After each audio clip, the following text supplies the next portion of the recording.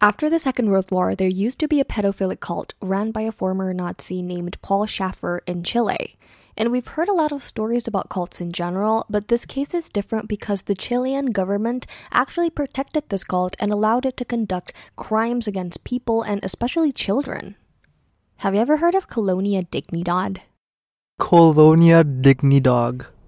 Dignidad, as in D-A-D. Dignidad. Yeah. No. So Colonia Dignidad, or in English it means the colony, was originally created as a safe haven for German immigrants, but Paul Schaffer's leadership transformed its resident into a cult that aided him in covering his sexual abuse against children. This cult would continue to do horrendous things. At one point, he would even illegally adopt the children living in the rural areas or near the cult. Like, he would take the babies from the mothers, and the government not only allowed this, but helped in the operation. Today, we'll be talking about the case of Colonia Dignidad. Before we talk about the case itself, we'll dive deeper into the depths of cult and how this phenomenon is complex and multifaceted. There's no denying that cults has been around since ages. You can hear news about popular cults in the world, like the Manson family, led by Charles Manson. Locally here in Indonesia, there has been numerous of cults emerging back in the days, like Leah Eden cult or the Jellyfish Kingdom cult. Have you ever heard of the Jellyfish Kingdom cult in Indonesia? Do they love SpongeBob? I think their leader believes to be Nyi Roro Kidul, or like in Indonesian, specifically Japanese believe, she is the goddess of the sea. But why jellyfish? I just want to know, why jellyfish? I don't know, you have to ask Nyi Roro Kidul herself for this. We can talk about this cult specifically in like the next episodes, but we're not going to be talking about that today. So the word cult comes from an old Latin word, cultus, that used to mean things like admiration, teaching, and cultivation. Over time, it became a word we use for different kinds of groups. Some of these groups are really into strange and extreme beliefs. But the word cult can be a little tricky because it's not only about weird and bad beliefs. We also use it to talk about things like movies or music that are loved by a small group of fans. So when we say a movie has a cult following, it just means that a particular group of people really, really likes it. It doesn't mean the movie is bad or harmful. So what about the cults we see on the news? Those shadowy and isolated organizations that leaves a long string of crime in their wake. You might be wondering, why do people get into these type of isolated groups, the doomsday cults, or religious and even sex cults? Let's dig deeper into the techniques of how these predatory groups like cults have honed into perfection over the decades. Acolytes of Horrors mentioned in one of their videos that cults hide their horror in the daylight and use worship and ritual as a psychic bombardment. If you haven't known about this, it's believed that every brainwashing story begins in the same place, which is loneliness. Real-world cults are actually filled with lonely people who are desperate to finding a place where they quote-unquote belong. While this is not the only factor on why people might join a cult in the first place, but former cult members often describe the long-lasting sense of loneliness and nihilism they felt prior to becoming a part of something bigger than themselves. This encourages them to put down their defenses and accept the stranger elements of their new communities. Unfortunately, in extreme cases, this desire for belonging and purpose has led to some really terrible and even deadly situations. A Harvard professor of psychiatry by the name of John G. Clark wrote that cult recruiters are often found in bus stations, airports, rallies, anywhere the unattached people would be passing through. People in cults are alone and afraid.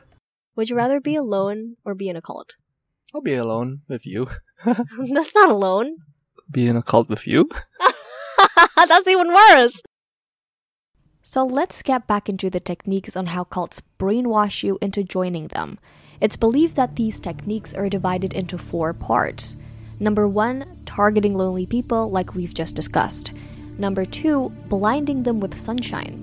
So how does this work? Well, a former cult member who escaped a doomsday cult by the name of Worldwide Church of God wrote afterwards that the indoctrination of the process was the best part of being in the group. New people were invited to dinner, offered home-cooked meals, and support around the home. They also had their cards filled with happy social events, basically completely love-bombed. Love bombing is a very common manipulation tactic. It often occurs in toxic relationships where the intention behind good deeds and kind actions is to foster codependency. In this process, individuals deliberately provide superficial affections and grand gestures with the aim of making the other person become codependent on them. Niceness lets the barriers down, but it also prevents appropriate boundaries from being in place whenever someone feels uncomfortable.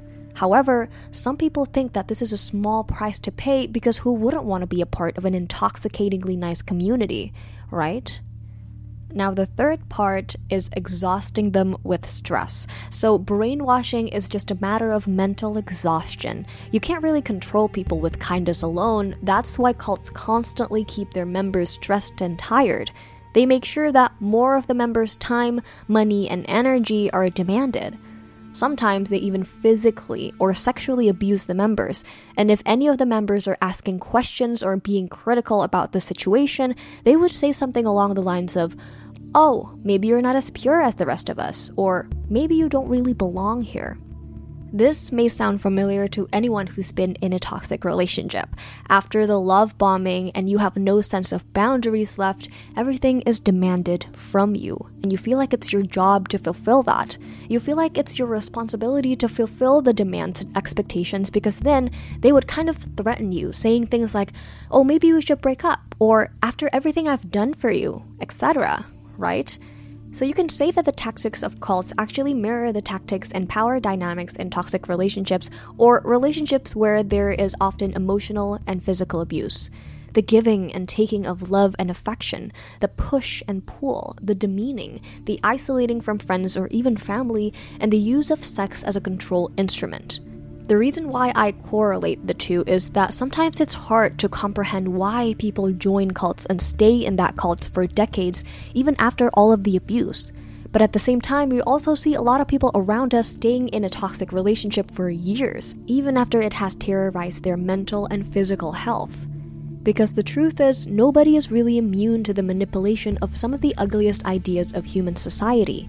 But people don't fall into the hands of cults or toxic relationships because of moral failure or because they lack intellectual ability. They do it because their conditions leave them so isolated and alone in their struggles that they would take any offer of community and support they can get. Are religion cults? Wow, you're on a very thin ice with that question. In my opinion, it's very great to be curious. It's very great to question everything and to not take everything blindly. But that question, we'll just leave it for another day and leave it for another person to answer because I don't want to stir up any unnecessary controversy. But the real question is, have you ever been approached by like a group of people that you know that are in a cult? Or just have you ever been approached by a cult? Oh, no. Hello, my name is Father Price. I want to teach you something about Jesus Christ. Have you not seen the musical? No. Huh. I'm so confused. I'm sorry. At least you made yourself laugh. Uh-huh. Anyways, let's move on to today's case, the Colonia Dignidad. The story begins with a man by the name of Paul Schaffer, who was of German descent. He was born to a mother called Anna and a father called Jacob. Sorry, it's Jacob.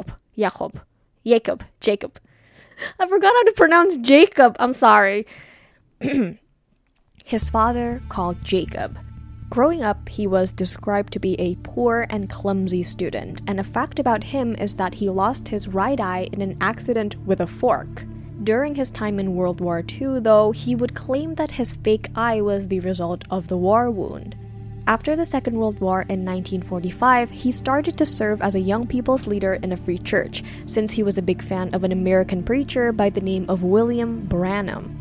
William Branham, one of the founders of the post-World War II healing revival, was also an influence on Jim Jones, who was a leader of a suicide cult. Now, Paul was completely fascinated by Branham, not only because of his supposed healing, but because behind the latter rain doctrine, the axis of what Branham preached, there was a totalitarian, misogynistic, and apocalyptic message, perfect to brainwash all of those who were willing to follow him. And because of this, in 1952, Paul was gathering quite a following, and by 1953, he had already established an orphanage and a children's home.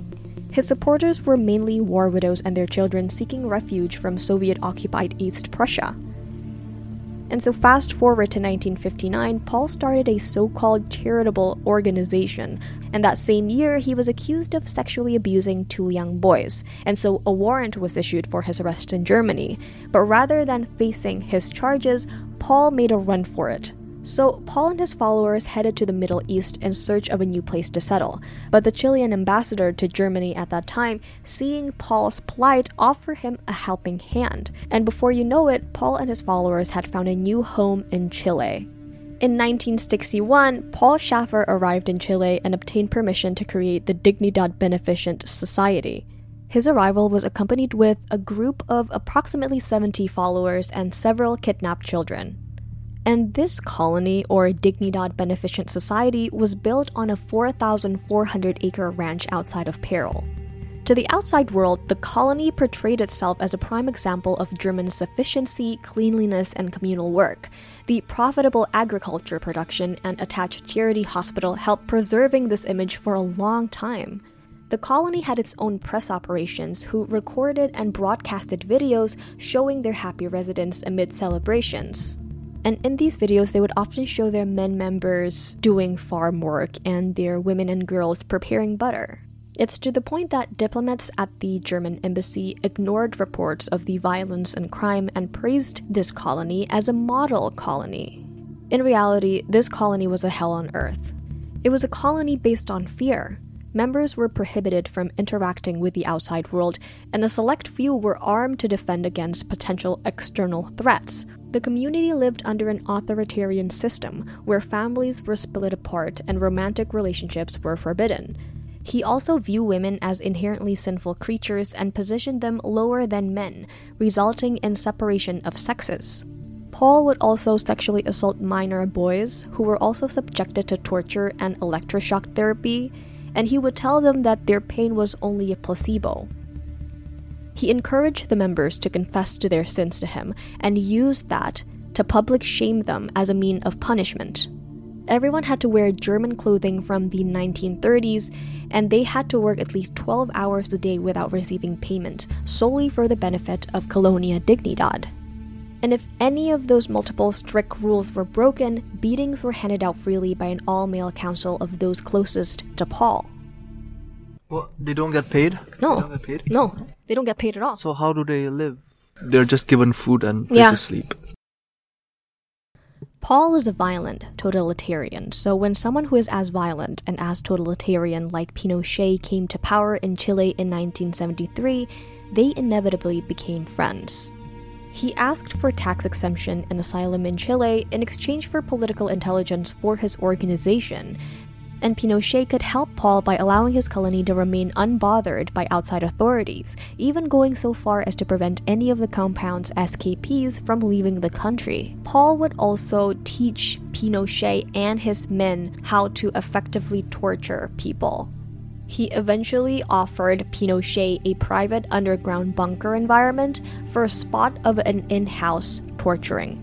Now, this underground bunkers were ran by Paul and subjected captives to torture, including mutilation by dogs and electric shocks. There are actually allegations that Paul was directly involved in this. Upon the discovery later on, it turned out there were over 500 government files revealing severe human rights violation under his supervision and Pinochet's collaboration. Pinochet later allegedly ordered mass graves containing hundreds of murdered detainees to be buried and disposed of in the sea or burned. Both Pinochet and Paul used each other's skills and influence to keep their separate communities obedient. Now, at this time, the colony had built a school and hospitals within its walls to provide free education and healthcare services to rural families. This was seen as a way to gain support in case of an attack on the colony. This was also the time when they also were illegally adopting children to be sent to the colony and continue Paul's legacy. Mothers would take their babies and children to the hospital within the colony, and after giving the baby to the nurse for, say, a checkup, they were not allowed to see their children again. And the sickest thing about this case is that social workers, nuns, doctors, lawyers, and international adoption agencies were all involved in this operation. From all the children that has been taken from their mothers inside the hospital, how did they just accept it? Or like, couldn't they fight back? Because there are a lot of children. Okay, before I answer to that question, I need to tell you about a fact that you need to know. So, this operation was not only happening in this particular cult.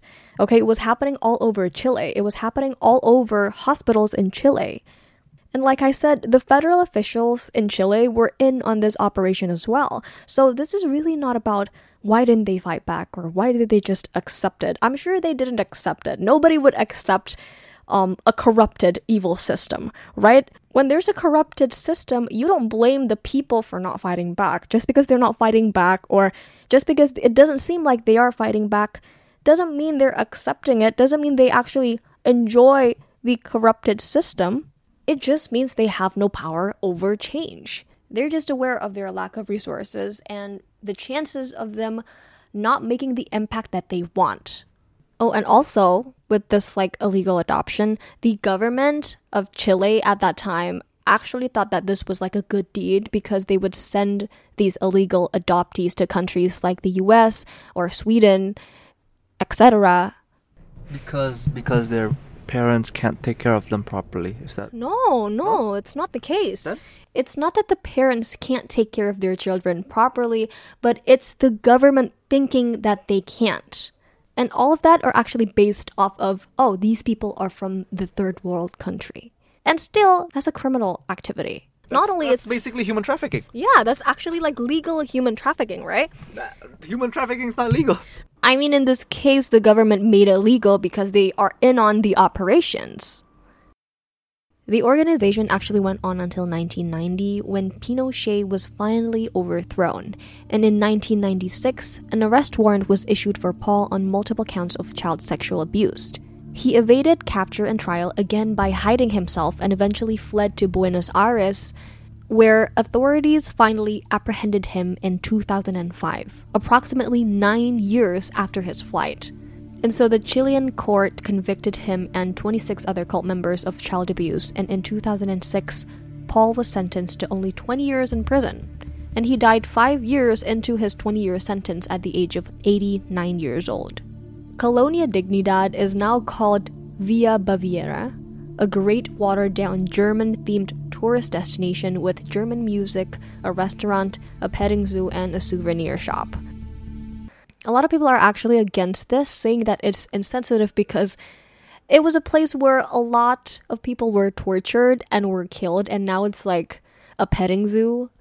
It's like making a German concentration camp a theme park. I mean, yeah, I get why people would think that that's insensitive. But what do you guys think? Let us know in the review section on Apple Podcast about this episode to let us know what you think about this case particularly. But that's it for today's episode. We'll see you in the next one. Bye.